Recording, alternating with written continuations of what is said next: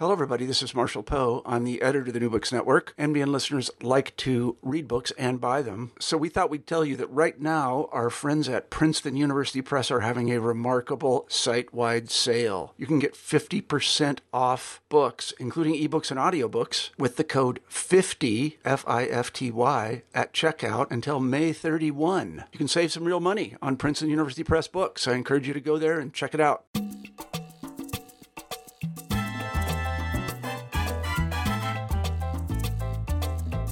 Welcome to New Books and Caribbean Studies, a podcast channel of New Books Network. I'm Sharika Crawford, your host. Today I'm with Dr. Catherine Zion. She's an associate professor in the Department of English at McGill University in Montreal, Canada. We're here to discuss her book, Sovereign Acts, Performing Race, Space, and Belonging in Panama and the Canal Zone, which was published by Rutgers University Press in 2017. Welcome to New Books and Caribbean Studies, Katie. Thank you so much, Sharika. You are my first interviewee located outside the United States, so it's a real thrill to have you on the channel, and I'm so happy that we are working through, which is kind of a nice kind of border contact right now, kind of similar to your book. Interesting. Let us begin with you sharing a bit, if you will, about your intellectual and professional background. Sure.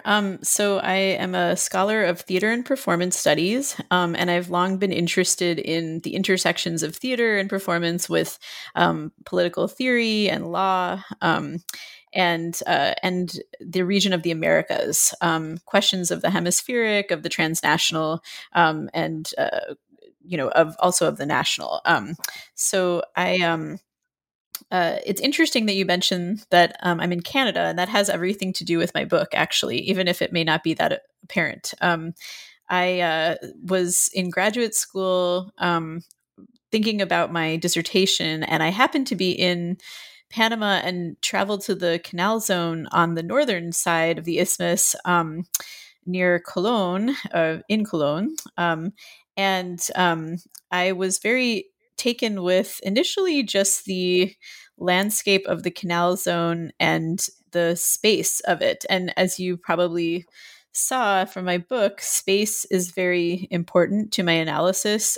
Thinking about a close reading of space and an embodied encounter with space and how that informs belonging and citizenship. So I was in the Canal Zone and I started seeing these theaters that were clearly theaters, and I was wondering about them, and I decided to start researching, first talking to other scholars like Ames McGinnis, and then doing archival work at the National Archives too in College Park, Maryland, where I looked at the Panama Canal record group. And I started to become very interested both in the culture of the Zonians, this very unique group of people, but also just in the larger questions of how performance entered into life in the Canal Zone. So initially, my dissertation didn't actually focus very much on the question of sovereignty, but was much more about performance, space, and questions of race and nationalism in Panama and the Canal Zone. And then when I moved to Quebec, I started to become very interested in questions of sovereignty, just because here in Quebec, it's a very active debate about whether Quebec should be a sovereign nation because it's francophone, and some of the descendants come from France from a long time ago, as opposed to the rest of Canada, which is seen as Anglophone, even though neither of those things are perfectly true. There are Anglophones in Quebec, and there's also allophones. But in any case, the question of sovereignty here is very present. And I started to think about Panama in light of sovereignty, which was sort of staring me in the face the whole time. I don't know if you've experienced that feeling of suddenly alighting upon a question that was there the whole time, but you kind of hadn't really seen it for what it was. And I started to think about not a causal relationship between performance and sovereignty, but a relationship in which, when sovereignty is contested, and it often is, you can, manifest it in different ways in performance, for example, in representations. performances serve as a way of negotiating sovereignty debates when the law is not decided on sovereignty, and even when it is. Another example is Indigenous quests for sovereignty in Turtle Island, which is what many Indigenous peoples call Canada. And things like the territorial acknowledgements that often occur before any gathering in Canada, which try to acknowledge that the land actually is, the sovereign land of, certain groups. Like here, it would be the Anishinaabe and the Mohawk, right? So people often say this land belongs to peoples who, have long, settled it and traded on it, and settler colonialism has shaped Canada today, something like that. So basically, the idea that I started to think about was the coexistence of multiple kinds of sovereignty in one space, and that led me to think about the Canal Zone as a kind of case that could open up a lot of questions around how sovereignty is performed.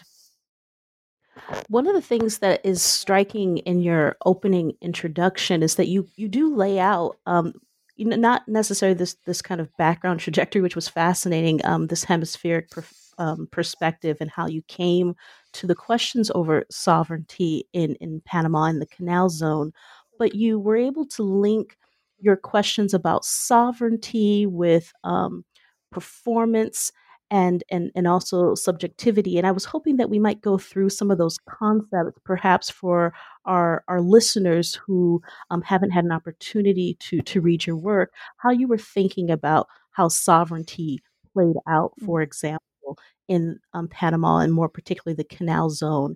And then what do you mean by performativity or subjectivity? So perhaps we can kind of go with sovereignty and then maybe pick up one or the other concepts. Sure. Thanks. So it's very interesting. I mean, in Panama, people have long been interested in soberania, and actually they have a beer called Soberana, and soberania is on license plates or has been on license plates. And it's often been a very active theme in people's discussions, daily discussions, probably mostly because of the dictatorship of Omar Torrijos. And that was sort of his major kind of stake, his major kind of theme of his administration was getting the Canal Zones to be sovereign for Panama. So sovereignty is sort of in the air, and I started to think a little bit about the Panama Canal Treaty and some of the clauses in the treaty, which were so fascinating because, as I describe in my book, it's, treaties are normally performative utterances. They're language that enacts. So if you say, in a treaty, this land shall belong to X people, then, it can be decreed into law. And just recently, in fact, the U.S. Supreme Court decided on a question of an indigenous treaty law in Oklahoma, I believe, and said like it's in the treaty, so we must follow the treaty. So it has very important implications for law, and a treaty is often first created orally and then is written down. So I thought to myself, well, this is very interesting because treaties, even though they seem to be quite solid texts that decree certain things about land rights and about legal rights, in fact, if you look at the way that treaties have been created, and the Panama Canal Treaty is no exception, they've been created quickly, under duress, without necessarily the consent of the coerced, right, or the consent of those who fall under the treaty. And so the Panama Canal Treaty contains a really fascinating article that basically uses the subjunctive mood. It's a mood that's basically as if it were, right? So the Panama Canal Treaty that was created when Panama's independence was enshrined, legally, kind of with the help of the United States, Panama's independence from Colombia. The treaty that was created was very vague about the actual sovereignty of the Canal Zone. So it basically said, Panama has titular sovereignty, like the title of sovereignty, but the the United States shall behave as if it were sovereign in the Canal Zone. I'm paraphrasing, but that was sort of the language. And the treaty was not written in Spanish initially because it was created by a Frenchman who had served with Ferdinand de Lesseps's Panama Canal gambit, and the U.S. U.S. Administrators. So basically, when Panamanians got wind of what the treaty said, they seized upon the question of this, the substantial doubt that was contained in the treaty. And in Spanish, I mean, unlike English, this subjuntivo tense is used quite often, as you know. It's kind of used for a variety of different things. And in English, it's the subjunctive is not really the same kind of corollary. Yet they seized upon the subjunctive nature of this article and really questioned who was sovereign in the Canal Zone. And the Canal Zone, is large, right? It's 553 square miles, roughly. If we think about all the fighting that's gone on over Guantanamo, that is tiny compared to what the Canal Zone and all the things that were happening in the Canal Zone, including some very similar activities like, basically detaining people who were perceived as unworthy, like people first who had leprosy, and also, refugees from various places, and also during World War II, detaining enemy combatants, Japanese and German descended peoples in the Americas were detained in the Canal Zone. So in any case, what I'm trying to say is that that clause over sovereignty was very crucial, and it was crucially left vague, and nothing is ever really an accident in these things. I mean, one could say, oh, it was an oversight to leave it so vague, but it was definitely purposefully left vague. It was in keeping with the United States government's imperialist kind of drive at the time to both kind of rule in certain places and not be sovereign in those places, because sovereignty in those places would mean that you'd have colonial populations to govern, you'd have a constitution to potentially apply to those lands. So it was a very intentional slippage. But what it does is it actually opens up a variety of ways in which the treaty can be interpreted as a performance text. So what I mean by that is, if it's no longer performative in the terms of J.L. Austin, who's a scholar who theorized performativity as language that enacts in how to do things with words, his famous treatise on the topic. If it's no longer a performative text, then it becomes a subjunctive text, a text that is as if or what if, as if it were. And performance basically thrives on uses of the subjunctive. The subjunctive is, or subjunctivity is, crucial to performance. So for example, an actor playing King Lear is both a person, and King Lear is both, is playing as if he were a king. And so I tried to extrapolate from this condition of subjunctivity to think about how performances of sovereignties, multiple sovereignties, really suffused the Canal Zone. And I would argue, you can apply this theorization to other places where sovereignty is contested, and look at the micro ways in which people frame and negotiate the contested sovereignty for themselves, which have ramifications for citizenship, legal protections, every kind of thing you can imagine flows from that. So not only borderland spaces, but whole nations, right, that are contested, places like the Balkans that have been severely contested, and, places where indigenous sovereignty claims are clashing with settler sovereignty claims, and space is determined in multiple ways. It may be for one group that a space is, contains spiritual meaning, and for another group it contains, opportunities for settlement and material extraction. So sovereignty intersects with all kinds of realms, religious realms, emotional realms, legal, health, material, economic realms, and of course, political realms. And so I think thinking about the performance nature of sovereignty is quite crucial to understanding how it works. Because sovereignty is a very abstract legal concept, it's been theorized, by Wendy Brown, among others, as, basically, kind of a totalizing concept that you can't have partial sovereignty. It's either one or the other. You can't share sovereignty, for example.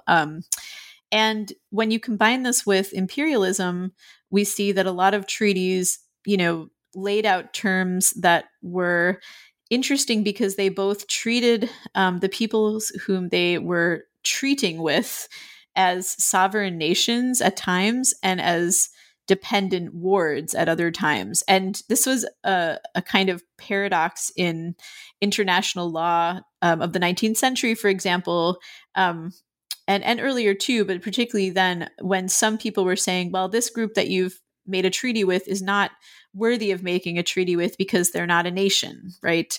And then other theorists would say, well, they can be a nation for purposes of making this treaty. But the point being that the treaty itself kind of brings into being those unequal relationships, political relationships, and then also the ways in which law can be utilized so strategically by an imperial power, in order to both legitimize itself, right, and to get what it wants. So those are some of the kind of aspects of the argument that I'm making.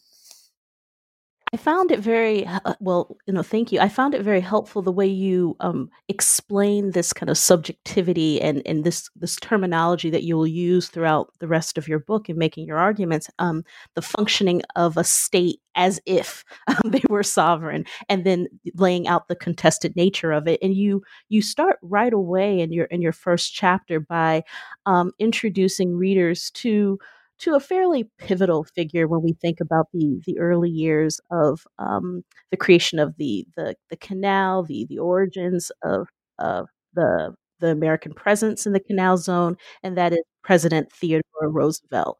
And I thought that this might be an interesting point to have you delve in a little bit further to these arguments regarding sovereignty, performativity, subjectivity, with his 1906 tour to Panama and the performative nature of how he is showcasing U.S.'s sovereignty over the canal or in the Canal Zone. Yes, thank you. I mean, I think that we can actually learn a lot about United States kind of presidential leadership styles from from Theodore Roosevelt. I mean, in so many ways, he and now he's seen as what he was, which is a very controversial figure who, was very pro-imperialist, pro-expansionist, and very militaristic, and had lots of racial hierarchies, and and wasn't afraid to deploy them, so I think that we can learn quite a lot. He as a figure is fascinating because he was very, he moved fast and broke things, right? In the language of Silicon Valley, he kind of strode ahead and didn't care about custom or decency. And I would compare him to McKinley, right? And I do so in my book briefly, but McKinley sort of, woke up and inherited kind of an empire for the United States. I mean, that is a high oversimplification, but McKinley kind of stepped into U.S. empire making in the Philippines, for example, with a sort of, I mean, he wasn't dead set on it, right? He was kind of like, okay, well, what's that, right? Where are the Philippines? TR, by contrast, was very obsessed with, manliness, Western migration, manifest destiny, and expansion and power for the United States. And he wrote a book, right, about the United States basically conquering indigenous lands in what is now the United States, and kind of framed the conquest in this way and wanted to then expand further. And so he had his famous boast, I took Panama, right? I took the Canal Zone. And this actually inspired a political play in Colombia, which you may be aware of, that really kind of grapples with that sentiment of the big stick, the kind of swaggering, sort of disregard for conventionalities, sort of persona that just stomps all over the world, right? And does so with impunity. And so TR, when he wanted to sell the U.S. public on the canal, because I should note that when Theodore Roosevelt basically engineered Panama's independence from Colombia, this was met with a huge outcry. People were extremely critical of it and were very upset and thought that this was going to be a failed enterprise. They were looking at, the U.S.-Philippine War that was happening, and all of the destruction of life and just, basically the crisis that was going on. And they were saying, well, we don't want any more trouble. And this looks like it's going to be a lot of trouble. And indeed, the first years were plagued by sickness. So many people died. It seemed like it was going to be a disaster. So TR decided to go to Panama. And this was the first trip outside of the continental United States for a president while in office.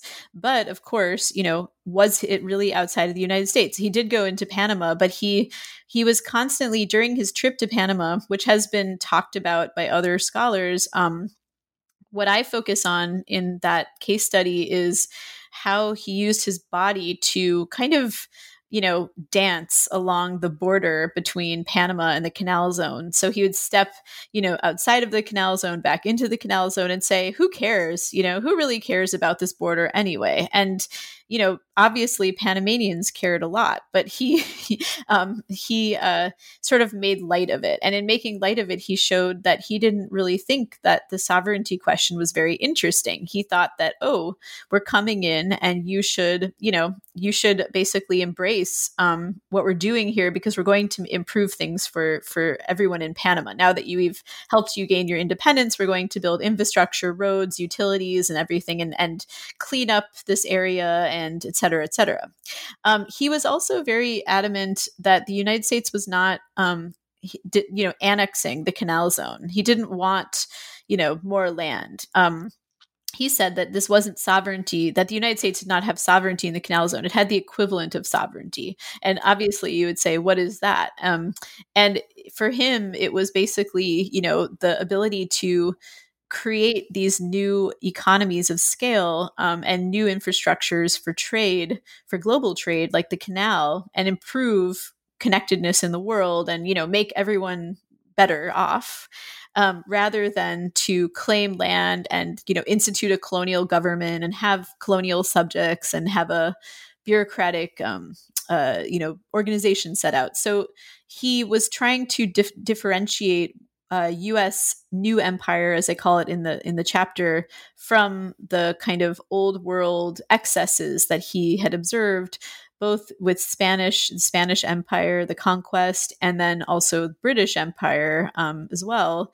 And so I think that he utilized his body on the tour to kind of effectively do that. And after he came back from his tour to Panama, he he had a lot of press, coverage, and there were journalists embedded with him, and all the PR really worked. So the press relations, people were really dazzled by what he was showing to them and how great they thought this would be. And it really turned things around and made the public come on board with the project. So it was quite pivotal. In addition to TR's successful 1906 tour into the Canal Zone, one of the topics that you bring up, and it's something that I don't think other scholars who write on this moment in U.S. Panamanian relations focus on, is the aesthetics and the construction of the aesthetical value of the Canal Zone. There's been a lot of attention to, the actual physical building of the canal, the big ditch, and public sanitation projects to rid yellow fever. But you draw in this kind of combination of the sovereignty as if model for the U.S. with also the aesthetical kind of construction that's happening. And I was hoping you might elaborate a little bit on that point. Sure. I mean, briefly, the U.S. was anxious about looking like an imperial power, and imperialism has a kind of aesthetics, right? We often think of the imperial, explorer wearing his khakis, and his pith helmet, and we think of majestic structures that are very Western looking and Greco-Roman kind of architecture and things like this to say, and of course, in the case of the Spanish Empire, there's the plaza with the cathedral or the church, and there's a certain aesthetics of empire, right? And this actually doesn't receive as much coverage as it should. But I think in the Canal Zone, if you go there, you'll see that it looks rather like an imperial enclave. And a lot of Panamanians have often said that. I mean, it's this pristine place with this boulevard of palm trees leading up to this sweeping, huge mansion, which is the headquarters of the Canal Authority.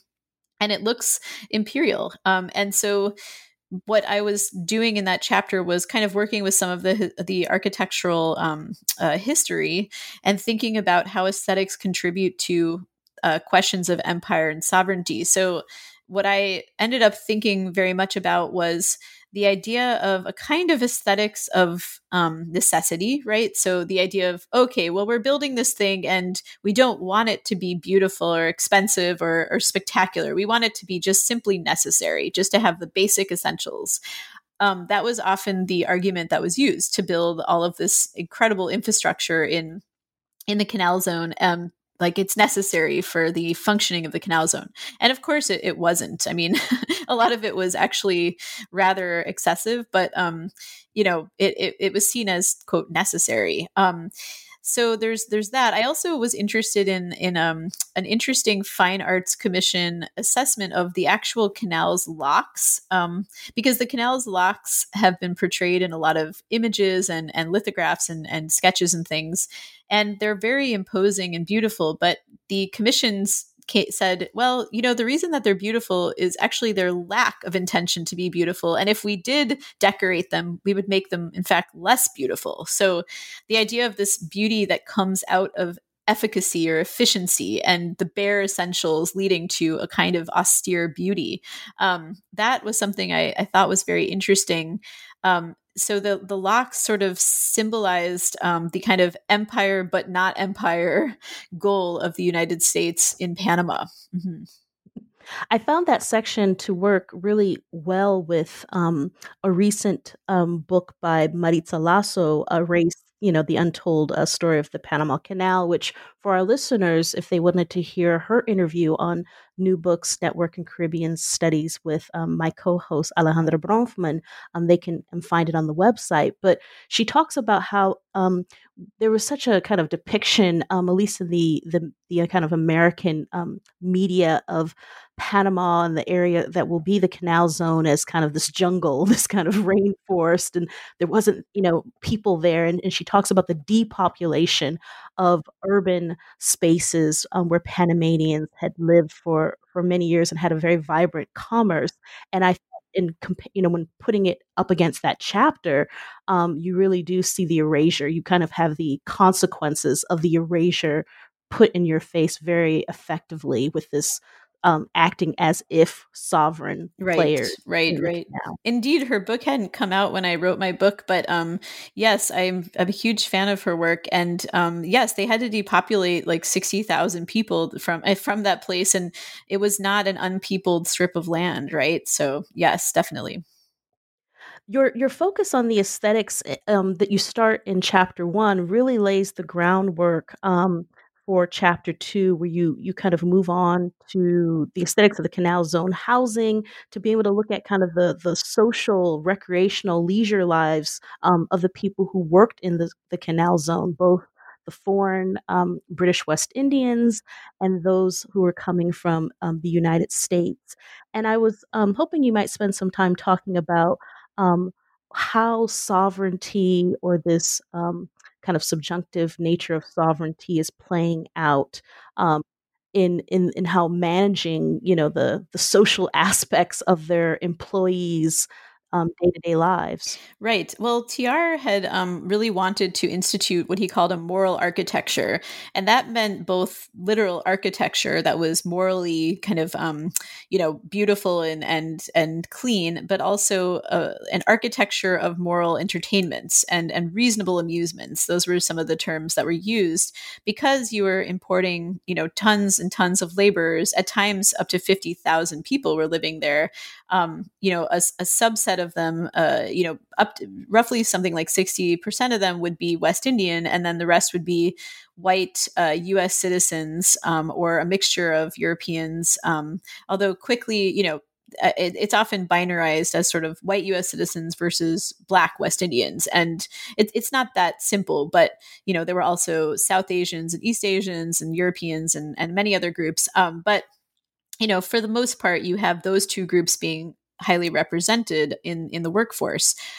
This argument about moral architecture, so it feeds into a kind of complicated discussion of sovereignty because here it's not so much a theorization of sovereignty as it is the actual workings out of sovereignty on the ground. And what I mean by that is that when the workers arrived in the Canal Zone, there were very few things for them to do. And meanwhile, Panamanian merchants had set up a ton of entertainments right across the border for them to make money. And so they were going across the border constantly and going to saloons, cabarets, all kinds of things. Because in their off hours, they were pursuing leisure.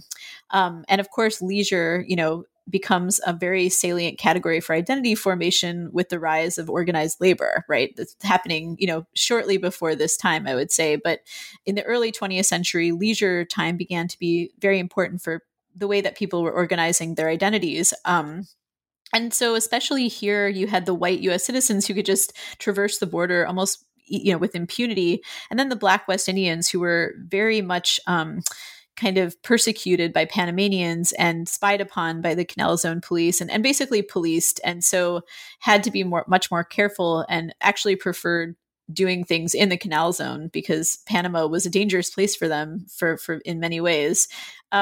So what I discuss in this chapter is basically a very fine-grained historical discussion of, based on archival documents at the National Archives, of the ways in which different people were pursuing leisure activities, organized leisure activities in the Canal Zone, and how this kind of redounds upon questions of sovereignty and citizenship and belonging.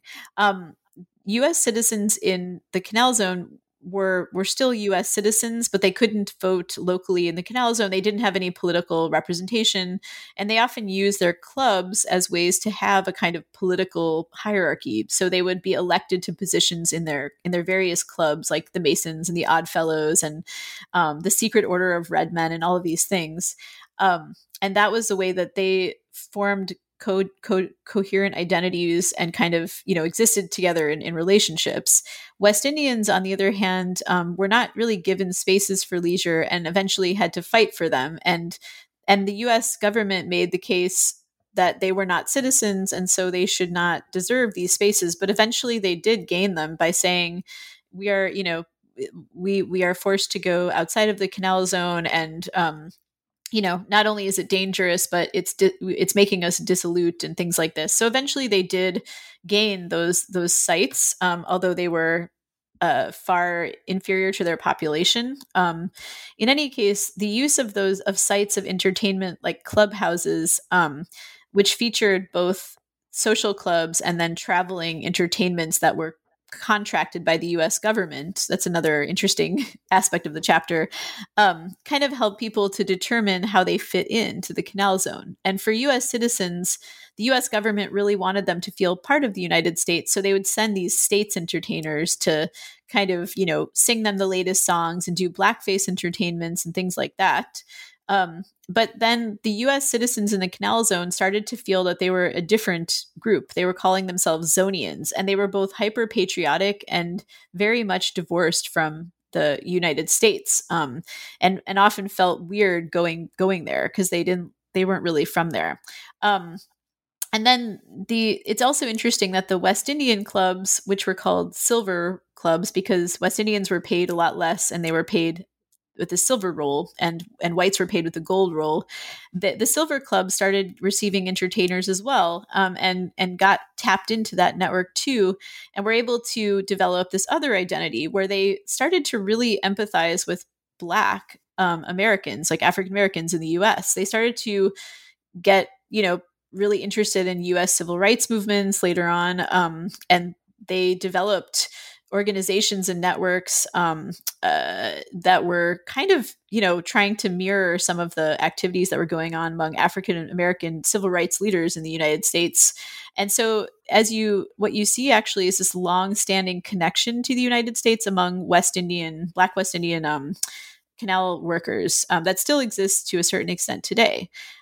So anyway, basically, so those are some ways in which citizenship and, ideas of citizenship were formed through social activities and entertainments. Another facet of that is that Panamanians, so the government, the political leaders were outraged at the fact that there were all these workers crossing boundaries daily to go to these taverns, saloons, and cabarets. But of course, Panamanian merchants were very happy about this because it was enriching them economically. It was a bustling enterprise. And also, West Indians often lived outside of the canal zone because their housing was expensive and insufficient. And white Americans did not have to pay for housing. West Indians actually had to pay rent and were given really subpar conditions to live in. So a lot of them chose to live in Panama. And they started having extended families in Panama. They started becoming effectively Panamanian, even though they didn't have Panamanian citizenship. But their kids were, when they were born in Panama, well, I guess they kind of did, right? And we see in the 40s that their citizenship status was called into question because so many of them were starting to live and have children in Panama. So they started to develop cross-border networks. And then in 1933, there was a kind of ruling that no one except for canal employees could frequent canal zone establishments. And this actually, it's so fascinating because in a sense that was something that Panama had wanted, but it really frustrated so many people because they were coming into the canal zone to enjoy the social clubs and the activities, the films and the dances and the entertainers, and they couldn't do that anymore. And they couldn't go to the commissaries, for example. So it had an effect of both dampening some of the economic activity and also, trying to mollify nationalists on both sides. I found it really fascinating the way that you were able to showcase the nuanced identity formation of these two groups, the two primary groups that you focus on in the chapter, in which much of the scholarship on the canal zone focuses on, primarily that of the large kind of labor force coming primarily from the Caribbean, the British West Indies, and to some smaller degree the leftovers from the French Caribbean, and obviously this American population of the Zonians. And I thought that with the arrival of these kind of government-sponsored entertainment troops and the Zonian responses to them, and sometimes the dissatisfaction with the quality and kind of the presentation, but also the tensions that slightly erupted as well when you had African American, often secretaries to these clubs, and then in the local labor population. There's been so much scholarship clearly that talks about the transnational solidarity, and you just spoke of that. But there also were fissures at times that erupted, and I didn't know if you wanted to kind of speak to the nuances that were kind of forming in this early part.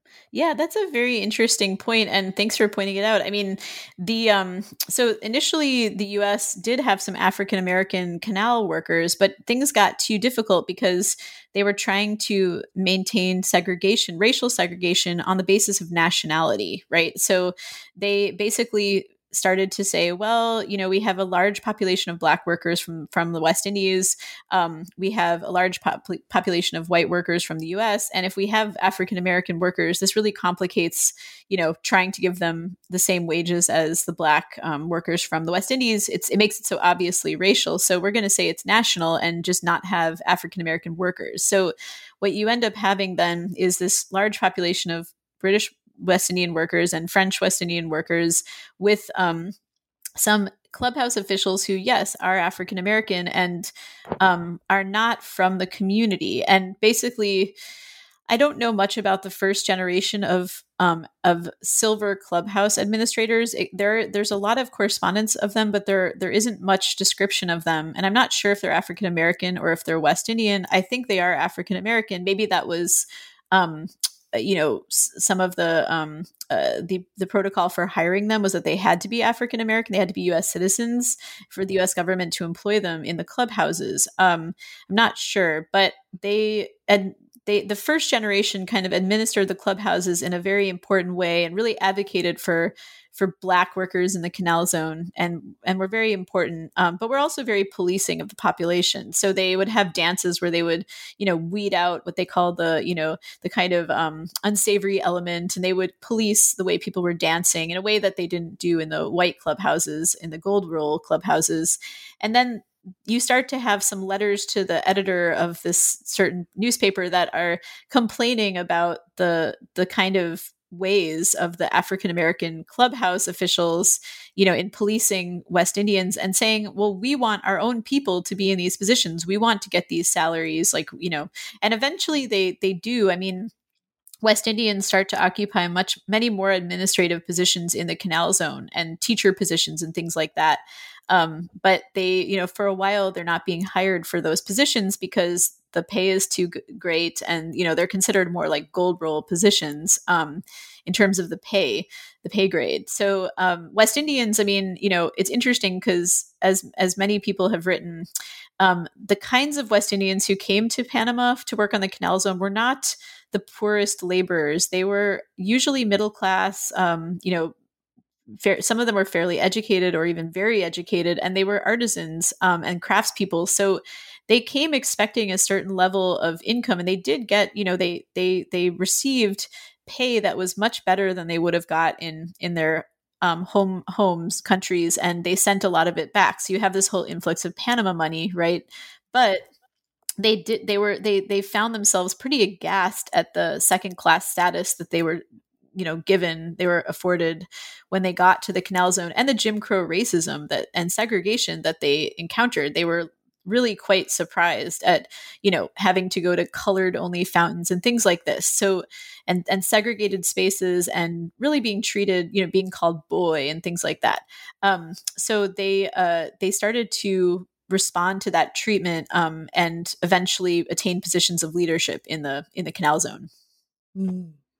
It seems to me that your discussion of the growth of these clubhouses, not just for the Zonians, but particularly for the Caribbean laborers in the area, really led to this kind of more,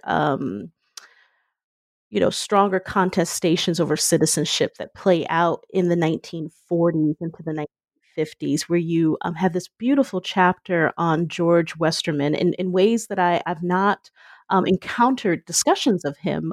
He's a pretty pivotal figure when we think about the Caribbean population in the Canal Zone. And I was hoping that you could introduce who George Westerman was and how he served in many ways to be a cultural diplomat at a time in which the question of citizenship, are they British subjects? Are they going to be able to be Panamanians? How are they going to be configured if they're working in the Canal Zone? And how he illustrates those kind of contested struggles over their place in the country. Yes. So thank you so much. So Westerman, George Washington Westerman, is a pivotal figure, and he's a fascinating person who everyone, I think, needs to know about. He's a West Indian Panamanian scholar, sociologist, journalist, editor. He was the editor of the Panama Tribune, which was a very important West Indian newspaper for many decades. He was a politician, he was a diplomat, and he was a concert impresario. And I came upon his papers in the Schomburg Center in New York, and he has an extensive archival collection that was meticulously organized, which would be very, I would assume that that he would organize things really meticulously, because he really was so meticulous and so comprehensive in everything that he did. He's written just tons of work on Panama and the Canal Zone and every facet of it, and so I feel like more people need to know of him. But his concert impresario activities were relatively undiscussed, and I think they're quite important because, as you state, in the 40s, so as West Indians, were having a lot of kids in Panama, and they were, the questions of citizenship were coming to the fore, and Panamanians were quite clear that they didn't want West Indians to be, part of Panama, and a lot of them would use West Indians as a kind of foil for U.S. imperialism more generally. At the same time, the West Indians were not able to get U.S. citizenship, for even if they were born in the Canal Zone, whereas white U.S. citizens born in the Canal Zone were able to get U.S. citizenship, right?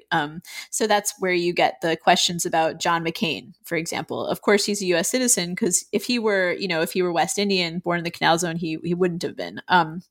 So, and at the same time, their coverage, by British law was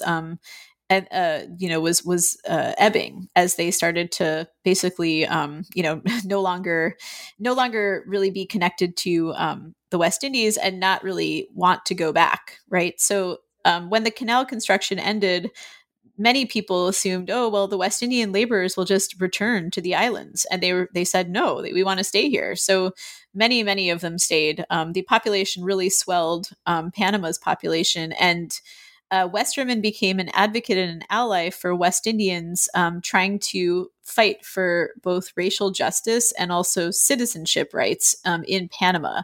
He felt like Panama, like the thing to do was to integrate into Panama. Like it wasn't worth it to really, to continue to be a canal zone and a based entity, but to really straddle both the Canal Zone and Panama, and to utilize this identity as a bargaining chip, because he recognized that West Indians could be liaisons between the Anglophone United States government, and the United States Canal Zone government, right? And the Hispanophone Panamanian government, because they were often bilingual at this time. So they were inhabiting very multifaceted identities. And he seized upon cultural diplomacy as a way to actually promote West Indians' inclusion into Panama.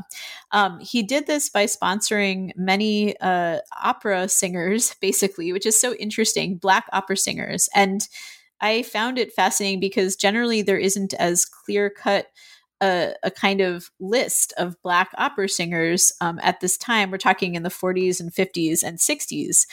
People know about Marian Anderson, but do they know about, Camilla Williams, Hazel Scott is an outlier, but Dorothy Maynard, Carol Bryce, Ella Belle Davis, and people like William Warfield and Todd Duncan. These names kind of come up every once in a while, but Westerman really sought out Black opera singers and classical musicians and brought them to Panama for concerts. And he formed an organization called Westerman Concerts, and he started to sponsor them. And this was a really interesting money-losing endeavor for him, but he felt that by showcasing upstanding Black performers, he could both shame the U.S. Government into recognizing the citizenship of these people as African Americans, and shame Panamanians into recognizing the citizenship of West Indians, who were also upstanding. And he also kind of forcibly desegregated the U.S. ambassadors' residence, for example, by having a big party for some of these stars there, right? So he was, when you had a Black opera singer come, the U.S. government would, the ambassador would extend a kind of welcome, and he would say, well, let's invite a bunch of West Indians too. And then you had a kind of desegregated space that had not been desegregated before. So he was making a connection between African Americans and Black West Indians, and trying to kind of, say, well, if you're really going to be democracies as you claim, then you need to kind of deal with this question of citizenship and integrate us, because we are going to enhance and enrich your society through our cosmopolitanism. Mhm. It actually was fascinating to kind of look at this process happening as early as the 40s, because there had been some scholarship in the U.S., I'm sure that you're aware of, about jazz diplomacy, but it's discussed within the fabric of Cold War um, tensions, and you're showing it through a different process for a different result. The integration of this population, this Isthmian Black population in Panama, and trying to seek their place.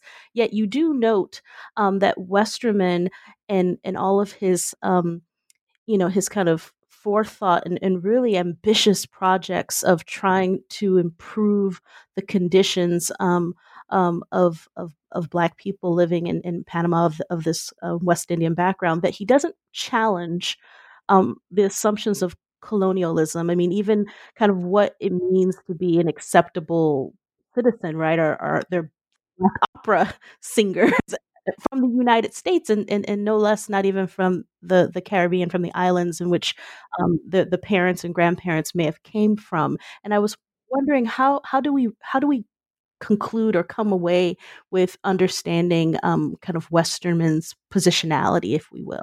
Well, that's a great point. And Westerman, so he is a Cold War figure, and he was interested in uses of cultural diplomacy by the U.S. government during the Cold War, like, for example, sending Marian Anderson to the Soviet Union. And he also, of course, contracted Marian Anderson to come to Panama and do something kind of similar in miniature. Um, it's funny because he was wary of jazz, right? He was wary of the kind of dangers of jazz. So he thought about contracting jazz musicians at some point, but I think decided to focus on opera because it was more upstanding and it did connote this acceptable minority, right? He was a big believer in liberalism, in universal humanism, in the idea that, I mean, he understood, of course, he understood racial differences, but coming after World War II, he basically kind of understood that West Indians could be important figures in a canal zone in a Panama that were enlightened and liberal because they understood what it meant to be different, to be outsiders, and they brought lots of cultural complexity with them and could have these dialogues that were very difficult to have. So I guess I interpret his goals kind of generously and ungenerously. He was fascinated by liberalism, by the rule of law, and by the question of democracy. But he also, in the end, a lot of people kind of fell out with him, right? Because he ended up endorsing a presidential candidate who had essentially, threatened to strip West Indians retroactively of their Panamanian citizenship, people of West Indian descent. And, many West Indian Panamanians ended up embracing the dictatorship of Omar Torrijos, and Westerman, who was an avowed kind of Cold Warrior on the US side, in favor of, capitalism, and very anti-communist, actually. He ran afoul of the Torrijos dictatorship, and his newspaper was essentially dismantled. And he ended up becoming an ambassador, right, to the West Indies, but an actual ambassador, which is another fascinating component of his personality in his life. But I do think that his understanding of acceptability and of kind of upstandingness was, it was beholden to a different era, right? And when he continued to work into the 70s and 80s, people felt that he was kind of out of tune of what was needed. What was needed was, Black power. What was needed was kind of Afrocentrism and Marxism and things like this, and a connection to the third world. And he wasn't interested in those things. He was interested in kind of a Black respectability in a very kind of textbook way. Mm-hmm. Mm-hmm.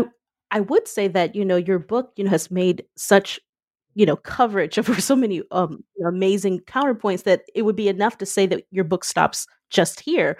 But You do a wonderful thing of having your final 2 chapters bring the readers all the way to the transfer, of the Canal Zone to, Panama, and I was hoping that we might spend some time talking about just one of those 2 chapters where the Panamanians are able to be also inserted much more, prominently within your narrative, which, to be honest, doesn't always happen. You know, a lot of it is about the US or Americans in the Canal Zone or about the large West Indian population.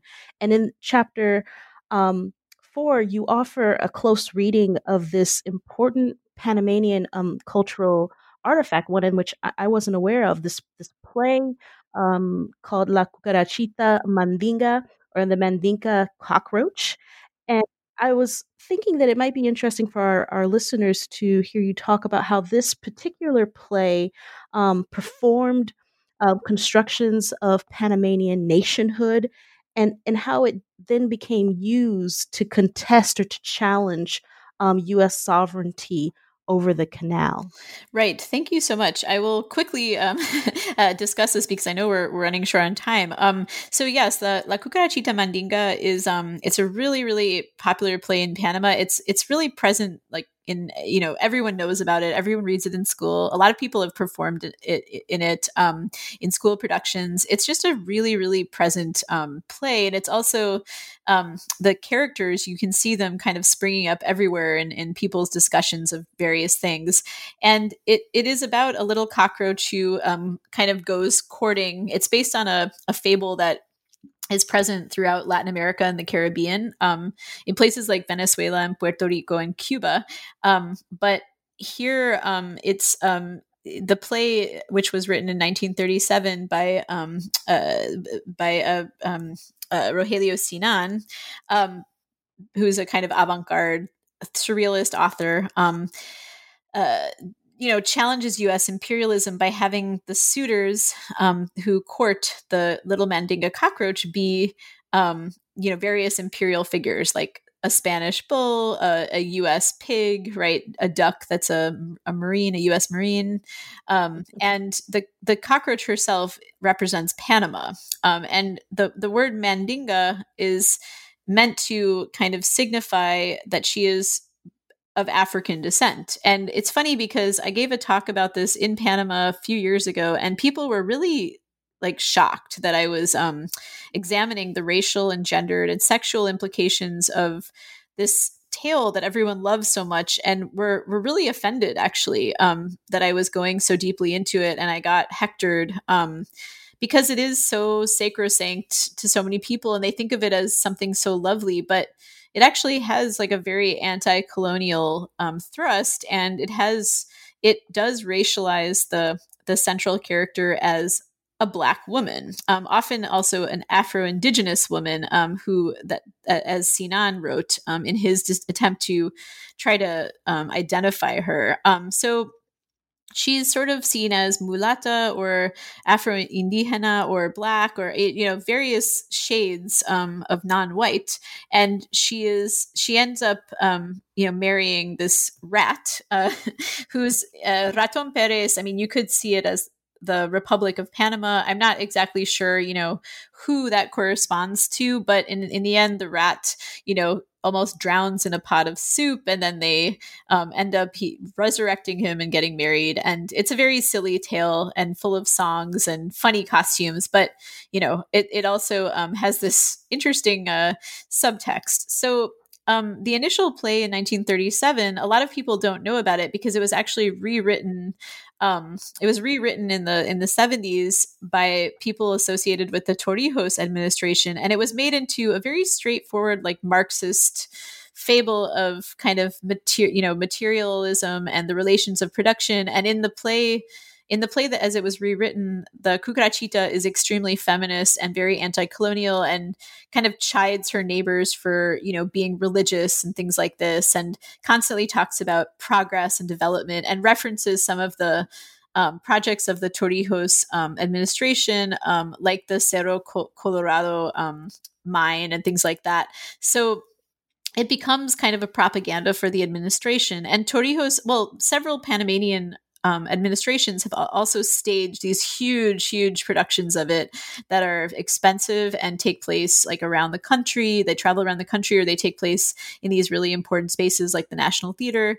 And then Torrijos stages a huge production of it that is meant to be linked to the referendum on Panama's on the treaties, right, on the handover treaties in the 70s. And then later in the another referendum to expand the canal by the ACP, the Panama Canal Authority. This is post Panama regaining sovereignty over the canal.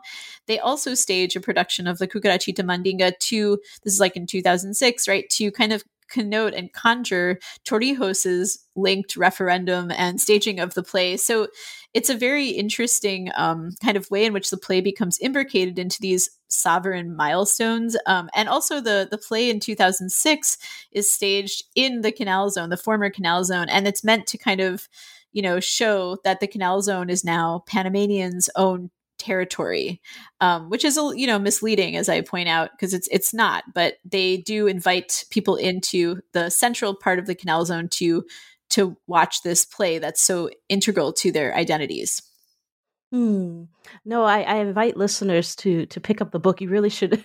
It's fascinating, and she has beautiful images to kind of show you the ways in which the actors who took part in the play, how they changed over time, and questions about the race and the sexuality as sort of a metaphor to Panama's own complicated history. I'm curious to hear, what are you working on currently? Well, so it's funny because when I was researching my book, there was an elephant in the room that I wasn't really thinking about, and now I'm dealing with it head on, and it's very, very thorny. It's a thorny elephant, but it is basically, I was not dealing with the military aspects of the U.S. in the Canal Zone, and in my current work, I'm treating that much more centrally and really going kind of far away from theater as a kind of aesthetic performance and into simulated combat as a kind of performance, and U.S. Training of Latin American militaries in the Canal Zone, and also doing a project where a photojournalist and I have gone through the Canal Zone, the military Canal Zone, to try to document the U.S. military bases that were there. Because what I don't talk about in my book is that the canal comprises a very small part of the actual Canal Zone, and much more of it is taken up by huge military installations that are now things like a mall, a hotel, and other things that are quite far from military base. But it's very important to understand the landscape of the military bases in order to understand the legacies of the Cold War in Latin America. So I think I'm going deeply into that in my current work. I look forward to it. I teach at, as you know, at the United States Naval Academy, and I teach a course on Panama Canals, a research methods course, hoping students might find the topic uniquely interesting to them. And I'm surprised every semester when I've taught it how little American young people actually know about the U.S. Being in Panama. They vaguely have a sense about the Canal Zone. My students will know that there's installations there, but they don't have a very kind of strong grasp on it. And so the work that you're talking about would be very pivotal for helping them to understand, not just an American history, but kind of a particular military history in which they're walking into. So I'll be kind of watching, for your work coming out in the future. Thank you so much, Katie, for the interview. This has been great. Thank you so much, Sharika. I really enjoyed talking with you. Please find a link to Sovereign Acts Performing Race, Space, and Belonging in Panama and the Canal Zone on our website. Until next time.